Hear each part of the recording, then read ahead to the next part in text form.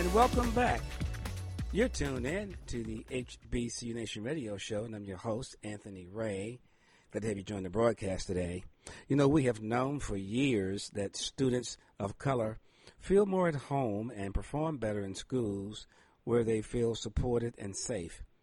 The student environment fit is very important for student success, and a recent report reaffirmed just how important campus climate is to student outcomes.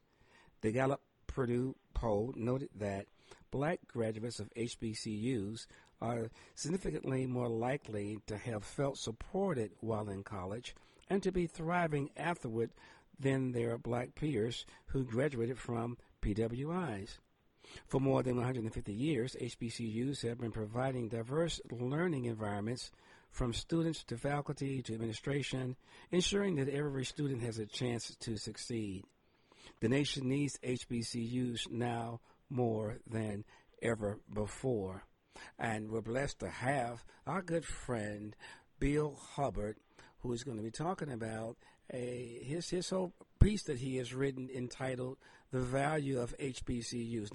Now Bill Hubbard, for over 48 years, he has been a noteworthy leader in the financial services industry. You may know him from his work as the CEO and president of First Merchants Financial Services, but Bill can also be credited with contributions to businesses, education, and community. Bill has been honored with the Better Business Bureau Marketplace Ethics Award, which is the highest award displayed for his contributions to integrity. He holds a bachelor's degree from North Carolina A&T and currently resides in Winston-Salem, North Carolina. While at A&T, he met his wife, Brenda, for 46 years, and they have 5 children and 8 grandchildren. Now, currently, Bill serves as the treasurer and development fund manager for the Greater Greensboro Black Chamber of Commerce. And again, we're honored to have him today joining the show, and we're going to be talking about the values of HBCUs. Bill Hubbard, my good friend, welcome to the show. Well, thank you very much. I'm honored to be here today to talk on a subject that I have been preaching all my life. That's often. Now, see, back when we go back for a little while. I see while you were at A&T, you were very actively involved even then as a young man in various organizations such as the SGA, treasurer. You served with Reverend Nelson Johnson, who was the vice president then, and you also became a member of Alpha Phi Alpha Omega fraternity while you were there at A&T, and the editor-in-chief of the yearbook and newspaper. I mean, I tell you, man, you've just been busy right from day one, you know, even as a student. And here you are now, you know, almost some 50 years later, you know, on the scene, doing things, making a difference. And so we salute you, and we thank you for all your many incredible contributions to business, education, and community.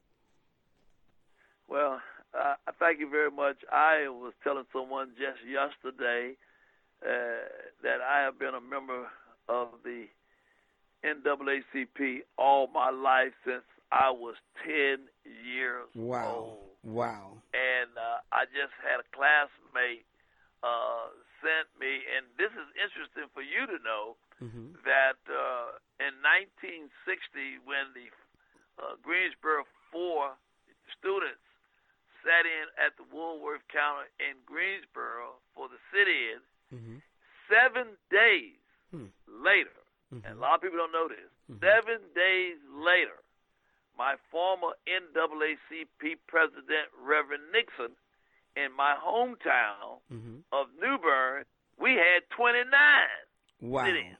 Wow. 29. 29. And wow. 29. And so we just had a commemoration of that just this past week. And Reverend Nixon's daughter and I was in school together, and she shared that tidbit of information. I told her, I said, unfortunately, at the age of 10, Reverend Nixon would let me ride with him to various places, and we got confronted by the Ku Klux Klan and various other things. But I did not know that it was only 7 days is when he gathered high school students and other ministers to have this sit-in the S.H. Crest store there in New Bern, North Carolina. So we have a proud history in New Bern, North Carolina. So a lot of cities got recognition, but I just found out, and I'm honored that 27. We had 29. 29. Yeah. Oh, God. So, yeah. 29. Thank you for sharing. I had no idea about that. That is just incredible, and you're right. And sometimes, and that's why we do things like this, to get information that you may not be aware of when you have these kind of conversations and sharing and talking this. And it's so appropriate while we're talking about this during Black History Month. Now, you and I were talking about the other day. You were excited about the fact that you were going to even be speaking at your church there at Union. It's a Union Baptist Church in Winston-Salem? That is correct. That's right. Yes. About the values of HBCU. Your pastor asked you to just to talk to the congregation about that, and also to the children. And we wanted to invite you on the show today to kind of give us some highlights about what you're going to be talking about, and then most importantly, why you're so passionate about advocating for HBCUs, and when did you feel compelled that you wanted to speak about this point in particular, the values of HBCU, and why is that pressing so much on your heart? Well, I'm glad you asked that question, because coming from a small town like I did, and all-black high school, all-black elementary school, and, all of us, there was about 20 of us gentlemen that we all decided, and this is rather interesting, that we all wanted to go to A&T together. Wow. And my original thought was, all of us was poor, obviously, in economic, but we were rich in spirit. Wow. You see. So none of us, and I may talk about some of the guys that I went to A&T with, that I had the pleasure to go to college with, but I originally wanted to go in the Air Force because I knew my mama didn't have the money to send me to no college, more or less A&T. And so when I told her I was going to the Air Force, she vetoed that. She says, whatever I can do to help you go to college. And my grandmother gave me $5. Wow. And the pastor of our church, because we didn't own a car. Right. So the pastor of my church came to my house, and my mother got the pastor to drive me from New Bern, North Carolina, to Greensboro, North Carolina. Wow. Where I went to A&T. And but fortunately, we had about 20 other classmates from J.T. Barber High School. And if that is the reason why, what I learned and the people that I met and the experiences that I had, it bonded me. I mean, there was something about the first time I went to A&T as a track guy, because I ran track, and we had a state track meet, and there was just something about the atmosphere, about walking around that campus. Wow. And so I just been not only a staunch advocate of obviously of A&T, but all black colleges, because I tell people every day, all black colleges have a need, no matter what city or state they're in. There's a need for all of them, for everybody. Wow. So, that's powerful. Now, what was your event in track and field? I ran the mile. Okay. Wow. My buddy. But I grew up as a baseball player. I played baseball, but that was my main sport. Matter of fact, I had a cousin that was one of the first blacks to play in the minor leagues for the New York Yankees back in the 50s. Wow. Yeah, and wow. so yeah, I always. Matter of fact, when I got the A&T baseball coach, he had heard about me. He said, "Bill, I know you're gonna come out for the baseball." And I said, how you gonna do that in the spring? How you gonna run out? What they call outside track, been and play baseball? I had some boys that was trying to do that back in the day when I was in high school too, and that was pretty good. That was pretty cool. And man, well, you know how it is. Yeah. Oh yeah. Well, you know when we was coming along, you played baseball, basketball. That's right. Everything all the way around. And I was in the band. You know what I'm saying? At the same time. Yeah. So that's great. That's great. So, yeah. But yeah, I want to talk about see, first of all, the importance of HBCUs because, you know, I just recently read some information which I didn't know about Edward Waters College. I mean, I was just flabbergasted. Oh, yeah. You know, because my sisters-in-law lives there in Jacksonville, and I've driven by Edward Waters College on many occasions. Right. And but to read the narrative on that school, I think it got started in 1864, which is 24 years before my alma mater got started. Wow. Okay. That's amazing. I mean, and even now they're up and they're thriving and doing great work down there. And they're doing a great work down there in Edward Waters College. And so, but you're saying that what was it that you wanted to share in particular that you found out that you found to be just so awesome about it? Well, when I sort of suspected that it was named after a person, but then when I read that it was the name was changed to Edward Waters after a bishop down there, but the school I can't recall around my tip of my tongue now, but it wasn't called Edward Waters at first. Right, I see. And so when I read that, I'm like, oh man, that just makes me feel so proud. I mean, because here we are, A&T started in 1891. You got several other schools. Land grant school. I think Edward Waters might be the oldest of all of the schools that we got. Well, you got to look at Cheney. Well, no, Wilberforce and Cheney up there. Wilberforce So back and forth. Exactly. But the bottom line is that for more than 150 years, HBCUs have been providing diverse learning environments, and from students to faculty to administration, and ensuring that every student has a chance to succeed. And the nation needs HBCUs now more than ever before. And I know you agree with that, and that's why you are so passionate in talking about the value of HBCUs. Yes, very much so. Very much so. Yeah, but along that line, and you know. Yeah, well, you know, I always tell people, if you look at whether you're in Winston-Salem, Greensboro, or Nashville, Tennessee, you will find that the majority of the leaders in any of these cities, whether it be from a government standpoint or whether it be from educational or dental or doctor, I mean, these people graduated from HBCUs. That's right. 20%, that's right, if I'm not mistaken, of all black medical professionals probably graduated from Xavier University.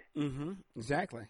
They have, I think they have about the highest percentage, because we know about the contribution of Howard University Medical School. But if I'm not mistaken, I read somewhere that about 20% of a lot of the medical professionals in America actually graduate or come from Xavier University. Fantastic. You know, fantastic. They've been doing a great job. Xavier and Meharry Medical and Howard, they've all been doing a great job, you know, because, you know, when we take a look at that and actually just really look at the numbers to see what the numbers tell us, and the numbers don't lie, it's very clear that though HBCUs only make up 3% of the nation's higher ed institutions, you know, and on average more than 300,000 students attend HBCUs each and every year. HBCUs, of course, graduate more than 20% of all African American graduates in general, and 25% of all African American students in the STEM fields of science, technology, engineering, and mathematics. If you're just joining us, you're tuned in to the HBCU Nation Radio Show, and I'm your host, Anthony Ray. Glad to have you join the broadcast today.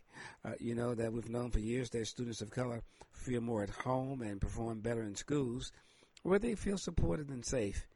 And the student environment fit is very important for student success. And a recent report reaffirmed just how important campus climate is to student outcomes.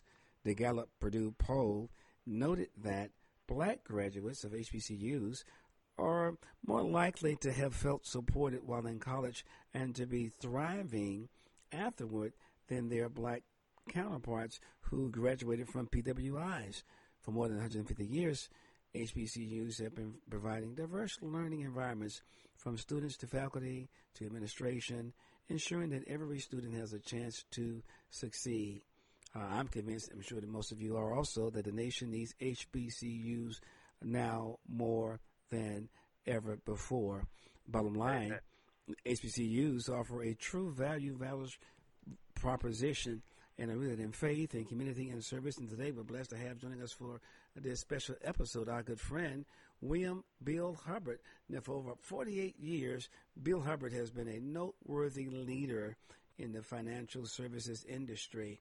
You may know him for his work as the CEO and president of First Merchants Financial Services, but Bill can also be credited for contributions to business and education and community. And currently, he also serves as the treasurer and development fund manager for the Greater Greensboro Black Chamber of Commerce.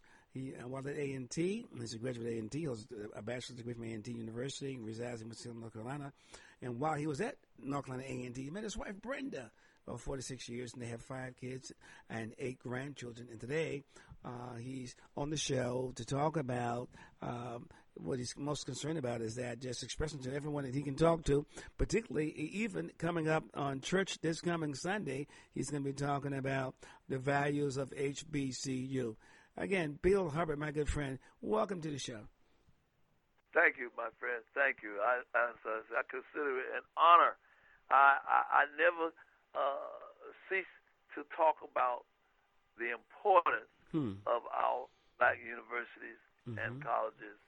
I always tell people there's 3 things that our schools have had challenges with, and of course you would know this. We've always been underfunded. That's right. That's right. And we've been under-resourced. And it reminds me, though, and of course, understaffed. Yeah. Now, I do have a little bit of bone with that understaffed part because I think back to my high school days, and of course, I knew we were underfunded, and of course, I knew we didn't have the resources.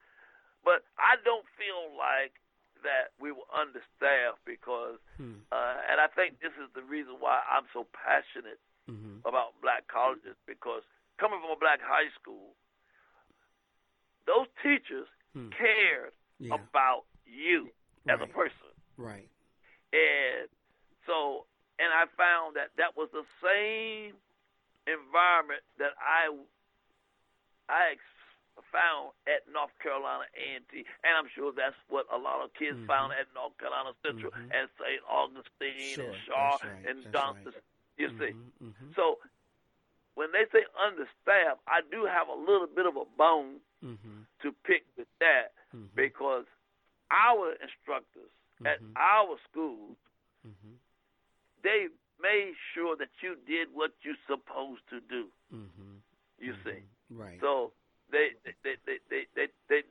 took the lemon and made lemonade out of that. That's you right. see, exactly. And so you know, you might have some of these schools where they got 4 or 5 assistants, but our teachers made sure.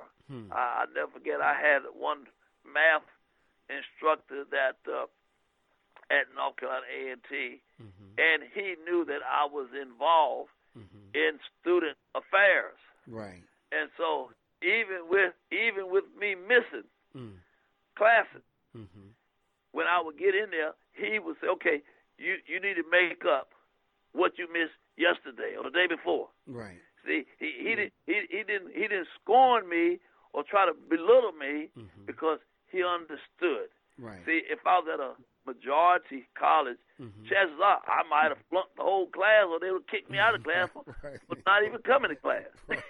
Exactly. You know. Yeah. And so I'll never forget that about that math instructor, and I actually ended up getting a B out of that class. So, wow. You know, so it was so. I do know that, you know, a lot of our schools are understaffed, but I say only understaffed in the reality of there are jobs and that can be done, and some help that can be if they had the money to hire more teachers. But our black schools do a great job with what staff they got, and so so I'm very, very honored of that.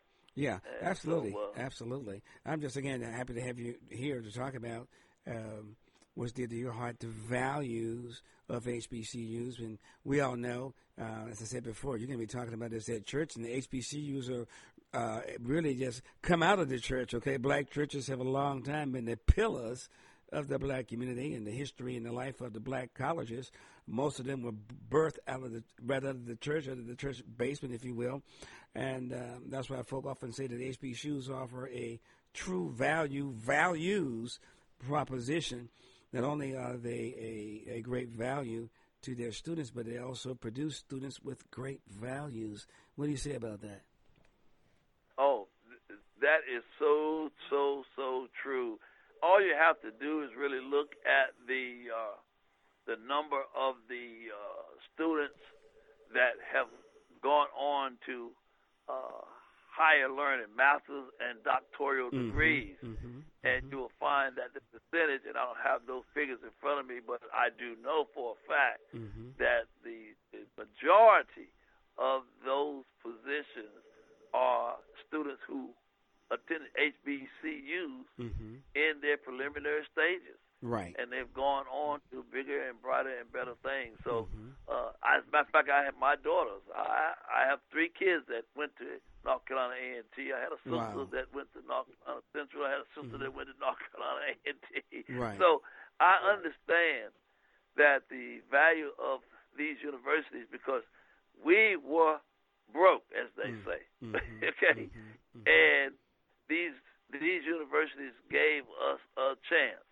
I have a good friend that works with attorney Willie Gary, and you think about it. I tell people every day. I said, if you wanted to hire an attorney today to represent you in whatever situation you had dealing with suing someone or what have you, I said, if you ask 10 people which attorney they would like to have, probably only one of the blacks would say Willie Gary. I said, but here's the thing. He would be the number 1 choice in my book, and he would be the number 1 choice in a lot of folks' books. Because guess what? Shaw University gave him a chance. Wow. There would be no Willie Gary without Shaw University. That's right. That's right. Exactly. And I said, and I can go down the list of every black university, whether it's Claflin University, whether it's South Carolina State University. As a matter of fact, I read something the other day. You might know more about this than I do. But even though South Carolina State is part of the state of South Carolina university system, they have been underfunded for over $6 million in the last several years. That's right. We discussed it on the show. It's supposed to be a dollar for dollar match by the state that comes from the federal government, and they've only been funding them at 40% for years. Yeah. So that sounds like that needs to be addressed there. That's what you said. If Thurgood Marshall was here, he said you need to take these folk to school. In other words, you need to take them to there's a lot of things you remedy is going to have to be done in a court of law. And so, in that particular case and all of that. But, as we all know, for more than 100 years, HBCUs have been educating young folk and giving them economic opportunities and instilling great values. And not only have they consistently produced leaders in the community, the thing about it, and across the nation, HBCUs today are consistently and affordably producing the leaders of the future. Would you agree? Oh, yes, very much so, very much so. I'm so proud of the fact that, and I don't know if you heard, but you probably have, but I got a email on Friday of this past week, and it was telling me, Mr. Hubbard, are you aware that Alabama A&M has about 11 acres of land, and the Board of Trustees just voted Friday to build 134,000 square foot on that land. And here's the part that I'm really thrilled about. 3 acres of the land, Anthony, is going to be reserved. It'll probably be the only university, especially black, that's going to have a hotel right next there to it. on There you go. that, There right you next go. to it. There you go. That's a game changer. That's a generating, income generating thing. See, and you got to have those kind of innovative ideas beyond just tuition and fees. You need to have a plan in place, and that's a good thing. That's going to generate some income. That's going to help them do something and be a blessing, of course, in their endowment fund and helping them to stay financially sound. Oh man, yes, I was just so proud to read about that. I mean, it just thrilled your heart because just the amount of money. Yeah. And when I was just getting the information about the fact that you got, and this happens all over the country. Sure. But you have our black schools don't have sufficient space to hold events. I mean, I was just flabbergasted when it said I think that place is going to have a convention center in there that holds 5,000 people. Wow, that's pretty cool. I said, so you think about it. Right. That means that place can be leased out to the community. Exactly. And have events. I mean, so the economic impact to Alabama A&M is just huge. It's just huge. Wow. And so that's just one of many things that we as a black institution can look at doing to do things for yourself. Because if you add up all the money they probably spent down through the years. Right. And they talked about that. To rent space. Right, that's right. I mean, I think it said every semester they graduate like 450 students and have to rent space. And I mean, so I'm just excited for Alabama A&M. I'm just excited. And maybe some more black schools will look at the fact that they got land. Because I know A&T, we've been building dormitories like mad. Right. When people come to Greensboro and walk around, I tell people, I said, I'm over there all the time. I said, but every time I go, it seems like I see something new. Right. And that's a blessing to be able to see that. Yeah, exactly, because you don't want to see them struggling. You want to see the schools thriving, and part of that is to have a particular plan in place, a business plan that is going to help you to generate some revenue. And the bottom line, though, when it's talking about, you're talking about it a minute ago about impact and the financial impact that the schools have. And UNCF put a report out last year talking about across the entire landscape just exactly the kind of the economic impact that HBCUs have. Man, it's absolutely incredible. And then you start breaking that down and to regionally and all of that. And as you said before, Alabama A&M now with that multi-million-dollar event center and the hotel and the other things the folk are doing, just the salaries and all of that, the economic impact that HBCUs have in the communities and the regions where they are just absolutely phenomenal. And that's what I would think that, and folk understand that, policymakers understand that, and folk in D.C., folk in your state capitals, they get that. And that's why I believe there's this renewed effort, if you will, to ensure that they're doing what they need to do to make sure these schools are adequately funded. Yes, very much so. And along with that, and we have to be candid. For whatever reason, unfortunately, we as graduates of these schools, we do have to do a better job in supporting our institutions. We can't go in without terms of alumni saying giving you that. Yes. Yeah.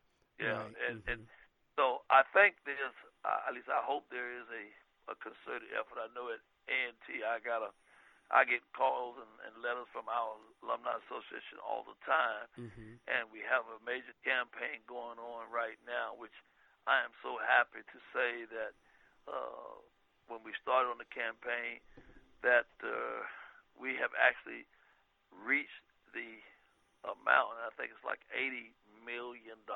Wow. that we have gotten, and I'm so humbly proud of what our alumni president and fundraiser has. He put forth a powerful, I think it was $85 million now, more I think about it. Mm-hmm. So that's great. And wow. so we still have a little bit more time left on the campaign. And so that means that we will not only meet our goal, but surpass it. And so that's something that we can all be proud of. And, I think that all of our universities, can make a concerted effort. And I think a lot of the alumni now they're seeing more value right. in giving back. Right. You see what I'm saying? And that's mm-hmm. that's what it's all about. Mm-hmm. Because I told all my kids, you can go to any university you want after you leave the HBCU. Right. you can go to any school you want. To my daughter, right. Maybe you can get your master's, right. your doctor's from right. anywhere right. after you leave A&T. Right. Right. Right. I love it. So I love it. But yeah, man. So that's we as leaders now we have to emphasize the importance, because I told somebody, I said, if you want to see a real change in America, mm-hmm. you let some of the top athletes mm-hmm. in each state right. go to our black schools. Right. And you will really see a disparity mm-hmm. real quick. Cause let Grambling or North Carolina Central right. or A&T right. win the national championship. Right. Or that's go. I mean, you talk about changes. Yeah. You oh see. yeah. Oh yeah. It would be that way if things were different. Of course, they recruit all of our players the way you and I been around long enough. We already know. We go back to the days of Grambling, Eddie Robinson, and with HBCUs, wouldn't be any NFL without HBCUs. And so, Amen. yeah, these young kids don't know that. But getting back to wrap it all up, we're talking about the value of HBCUs. Just again, the economic impact of HBCUs is close to $15 billion on the whole U.S. economy. And so, man, wow. That's pretty phenomenal. And the numbers don't lie. That's the bottom line. Again, so HBCUs really strengthen our nation in total. And so the HBCUs generating close to $15 billion in terms of the economic impact annually. That's equivalent to ranking in the top 200 on the Fortune 500 list of America's largest corporations. Amen. Yeah, and that's something. See, you're a money man. You already know. See, I know you're getting goosebumps just hearing that. You're getting goosebumps just hearing that because you really, truly appreciate that. And we appreciate you for over 48 years. You've been a noteworthy leader in the financial services industry, and you can be credited with contributions to business, education, and community. And so we salute you today during this Black History Month observance, not only the folk who have passed away, but folk who are still here with us. So you are a living legend, Mr. Bill Hubbard, A&T graduate. I met your wife there. You and Brenda for some 46 years. God bless you, sir, all the great work that you're doing. And now that we're connected, I look forward to us working together in a very close way to do all that we can to advocate on behalf of our nation's HBCUs. And I hope we get a chance to get through there and be with you this coming Sunday. Amen. Amen. We'll be glad to have you, and I certainly will recognize you. Yeah. So thank you very much. And it's certainly been an honor. Yes, and I'm looking forward to getting another conversation on to help express not only my joy and my pleasure, but the future of HBCUs. The future is bright, despite all the negative things that's been published. The future is bright. You better believe it. Okay, Bill Hubbard, thanks a lot. Appreciate you, brother. Until next time, take care. All right, you be blessed. All right.